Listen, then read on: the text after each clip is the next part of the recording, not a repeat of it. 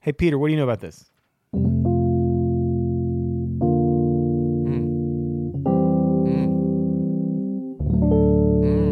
Wasn't expecting that, but yeah, bro. Triad Triage.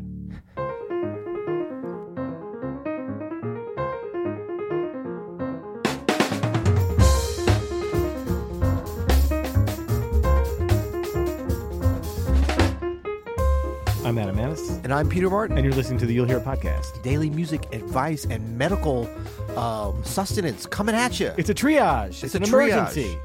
What is a triage? A triage is when I don't know. I was gonna modern jackass my way to this, but I actually don't. Well, I always think of like triage it's an emergency, but then we're going to triage it, which basically means we're going to stick you in the corner until something even a bigger emergency we're going to deal with first. Right? I know it's a way. It's like a de-escalation of a real emergency.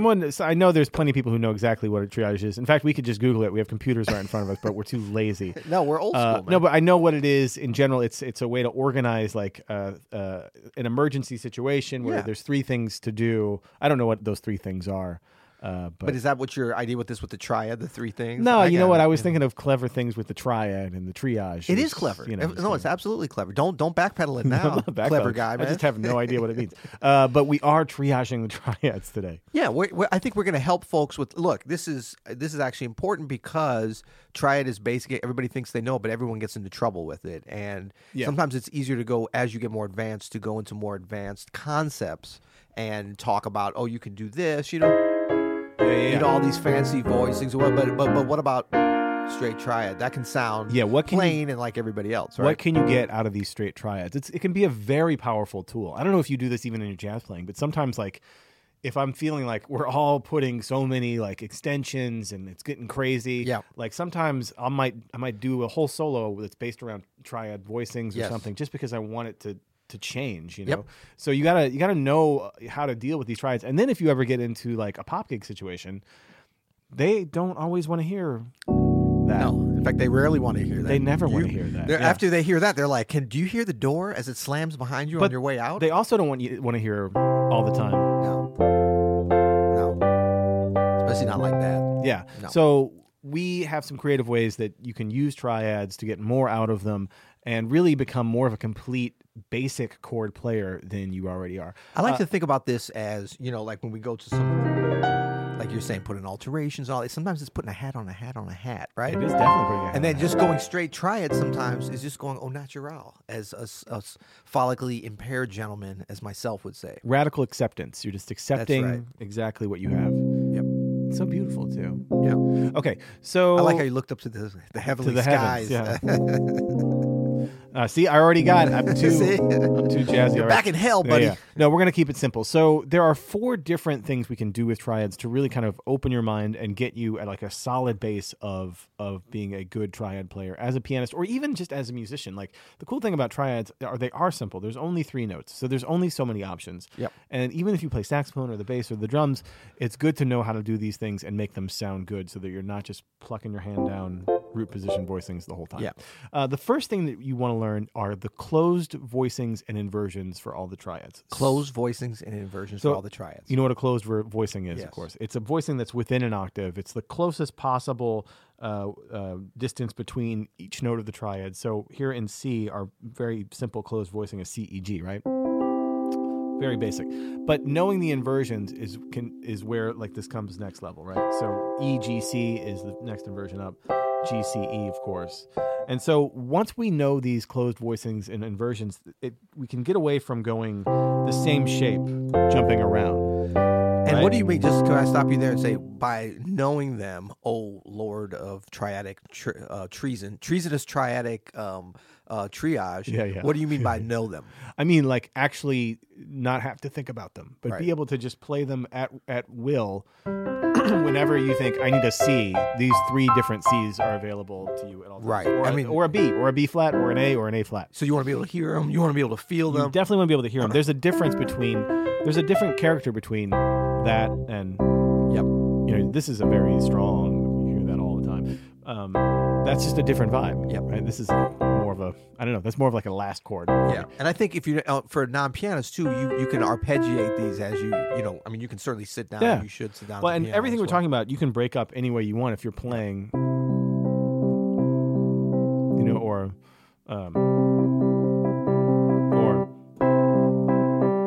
just, or whatever you want to do rhythmically. That's we won't talk about that today. We just really want to talk about how to structure these. Yep. Okay, so if we have our basic closed triad and we have all our inversions, all of a sudden a chord progression like 1, 5, 6, 4 becomes a little more interesting because we can try to keep it as close to each other as possible. Now I'm putting a bass note too in my left hand. Let me just note too. You're saying closed. Some people think close. Closed With a D. Right, so instead of going up to G, B, E for the G, for the 5 chord, I'm going to go B, D, G. Sounds like you're doing a little voice leading within your triage situation. That's exactly there, what we're going for, is better voice leading. The A minor is root position A, C, E, and then the F, we just move one note. Right, so this, boring, silly, becomes this. Beautiful. You know, and you can do that with any of these inversions. Whatever's close. Like, it's fun to practice. Can I keep it close? Yeah. This is how you really get to know these inversions so they become second nature. What about this? Would this qualify? Just so they know. That is not close. That is terrible. Okay. Yeah, sorry. that's not great voice leading, though. It's not You know great. what I mean? It's no voice leading. So, and as it were. like, the goal of this, too, is not like, we're not saying everything has to be like minimal movement between chords. Minimal movement Yeah. between chords. No, you just want to have the option. If you don't know how to do that yet, that's something you're going to want to know how to do. All right, our second way to play triads that you might want to know about is the opposite of closed voicing. That's open voicings. That's when the notes of the triad are farther apart than at least an octave. So our C, E, G becomes C, G, with E above it, right? This is beautiful open sound. The piano's ringing a lot. Now, we can't play this with one hand, so if we do our 4-note voicing here we still have the bass note, the root in the left hand. Right, I have C, G, E. My bottom 2 notes are just C's in octaves in the left hand, and my top 2 notes on the right hand are G and E. If we continue on with our chord progression,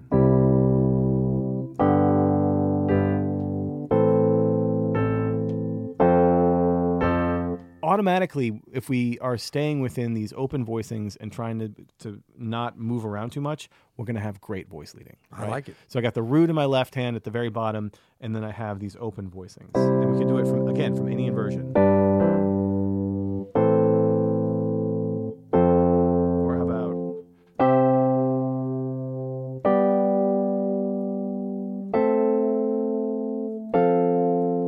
all of these are so much better than... you know what I mean? All are more musical, and then we can start mixing closed and open voicings. Wicked chicka remix.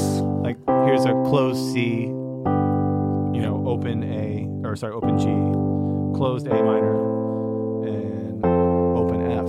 You know, mixing these together. It's not a sin. It's not against the. We'll still be looking up to the heavens. Yeah, so I guess the Methodist or Lutherans are all cool with it. Right, right. Methodist, Methodists, whatever. It's all good. So let me ask you this. I don't know if I'm jumping ahead. Go ahead. But, and trying to get to the front of the triage line, but within the same concept. I still don't know what that means. Where you're putting, you know, you're opening it up and maybe having the bass note or even doubling doppio with the bass note. Yeah, definitely. But what about, like, could we do some open voicings? Would this be considered when you're not having the root down on the bass? So you are jumping ahead. That's number 4. We'll get there. We'll get there. Sorry. Those are the slash bass. The slash. Oh, I thought slash bass you were talking about like. Yeah, no, similar, but it's okay. But it's really even if it's within the triad. If it's within the triad, we'll get there. It's a little foreshadowing. I mean, if we don't tell people where we're going, they're going to tune out. You know, like and subscribe. We have hours of discussions before we record each episode. As you can see, it's curious that you brought that up. No, we'll get there. But before we get there, I want to get to number 3, which is the use of neighboring notes. So if we have our C triad here, any note diatonically, any of the white keys in the C major scale, are fair game as long as they're a neighbor to one of the notes in the triad. So if I take this, you know, the most common thing is like the sus, right? Where the E becomes an F, or the E goes down to a D. You hear this sound a lot, right? But it works with any of these. The G can come to an A, the G can come to an F, which doesn't sound that great, but it's possible. The C can go down to a B, or the C can go up to a D. This is such a cool way to not just switch up the texture of the chord and get out of just the straight triad, but of movement, adding movement to your triad. So instead of just, you can do little things like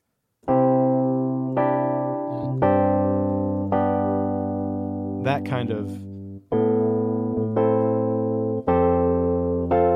like having these little melodies that are happening inside the triad because you're using the neighbor notes. Again, even on our G, we're in the key of C. So again, any of the white keys are in play as long as they're a neighbor to one of the notes in the triad. And you could do two, surround them.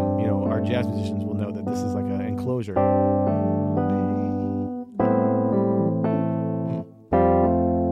Use them as just a way to, all up in the middle there. Or you could just stay on one.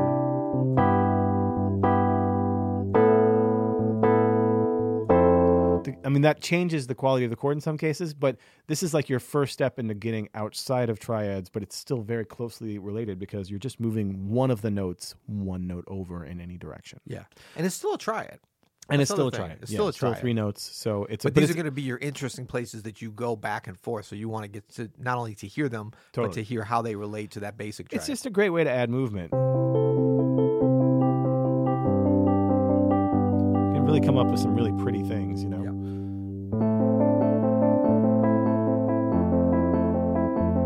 Anyway, that's our neighbor notes concept. And that works with open voicings as well. You can do the same kind of... Still sounds great. Adding movement, adding some different colors to the chords. It's a cool way to kind of mess with your triads. All right, our fourth way, Peter already spoiled this one. I'm sorry. It's slash chords. And we start with just using notes from the triad itself. Yep. So you can turn this C into like a C over G just by changing that bass note, right? That's why these 4-note voicings come in handy so well, where you have the bass in the left hand and the triad in the right, or the bass always as the anchor and then splitting that open voicing up, because then you could just switch that bass note down to 1. And this really helps us craft interesting bass lines so that we can mess with the root movement, Yes. You know what I mean? And then you've got it because you were playing around with the neighbor tones. Right. All the neighbor tones are still in play. Yeah. And so before that, even before we were moving the bass, like that's getting some melody in the middle. This is really a third junction point. For sure. For having counter melodies going with different directions is fun. Because awesome. I was even thinking, like you said, I think the one you did, the C over G, and then to the G. Yeah. But it could be like... That's right. And then you go down to the root. Because I always think, like, when I first learned, like, I was learning jazz, but I also learned some, like, classical theory when I was, like, I don't know, 9th grade or something. I remember figured bass. You ever learn figured bass? Of course, Confusing AF. # 6/4. confusing AF. Yeah. Yeah. I mean, yeah, it's just funny because I was like, they're thinking, and I realized when I started hearing how that harmony moved, like, not just static, like, it started to make sense. I'm like, why would you be hearing what diatonically the scale degrees you're going off of the root note and not the bass? I mean, the bass note and not the root note. Because in jazz, we're always thinking about the root, whether it's there or not. I mean, if I'm playing this, I'm hearing it off. Right. And so if I say sharp 9, I'm not like sharp 9 from the lowest note I happen to be playing in the voicing. Right. But figured basses. That's very confusing. It is, yeah. But with that way of playing and hearing, it's like it's explaining something that's constantly moving horizontally in terms of, yes, you're explaining a snapshot vertically, but it's about all those melodic movements, which is what we're starting to do. So here. I'm glad you brought up counterpoint and some of this classical stuff, because one of the caveats I think with this slash chords thing is if the third is the root, like if we're playing the C, I actually don't like to, if E is the root, I don't like to include E anywhere else in the chord. Right. I agree. That's a double that's almost guaranteed to be weak. It's going to weaken the entire integrity of the chord. So if I have the third in the bass for anything, I'm usually going to either double then the root or the fifth. So here I have E on the bass, and then I have G, C, E. It's a much stronger chord. You could also, instead of playing that, like here is E and then E, G, C, totally weakening the chord, you could use the 9. I was already hearing that. Yeah, that's the dope. That's the rich sauce there. Yep. Yeah. I mean, and like Bruce Hornsby. Oh, yeah, You know exactly. what I'm saying? Yeah. Exactly. It's great. So we're going to send a link here to, I have a YouTube video about all this too, if you want to check it out. Yes. On our YouTube page. And there's a PDF that goes along with it. So if you want to learn more about this, it's all about pop triads and dealing with that. We're going to be doing some more of this simple stuff too, because it's something I'm super interested in. And we have talked a lot about it. And I know we have a lot of players on here that play all kinds of music. So we should probably do like our top 7 uses of straight triad, and 6 of those will be Keith Jarrett most likely. But he's so good at it. I'm talking about someone who understands classical harmony and how to use basic stuff. Yeah. And we could even pull some of his classical, like his Mozart recordings, where he's like, where he's actually playing triads because the music necessity, because it's written there. Yeah.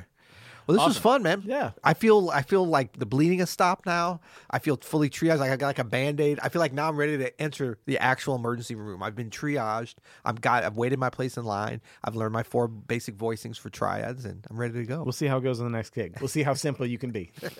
So we're brought to you by OpenStudioJazz.com. And we just want to give a shout out to all of our listeners. We don't do that enough. Do you know that?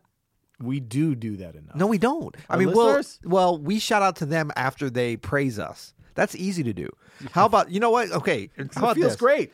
How about instead of, normally we're reading all our great reviews. We're going to skip that today. We're going to go to a bad one. I was going to go to a good one. All right. Well, you can do that next, but I'm going to go negative. So we had a comment from Byron Lovelace. First of all, that's a great name. What is it again? Byron Lovelace.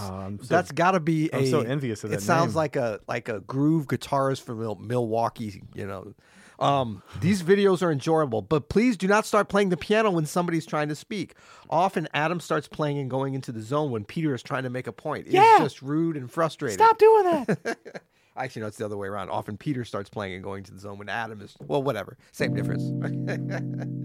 So anyway, we love you, whether it's positive or negative. And, on that note, you'll hear it. What? Bam. What? Byron Lovelace, he don't like me to play behind Adam, but now Adam's playing behind me. What?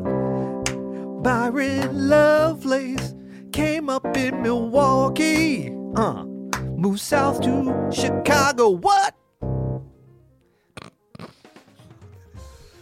I got Alex. You got Alex. I like when Alex goes.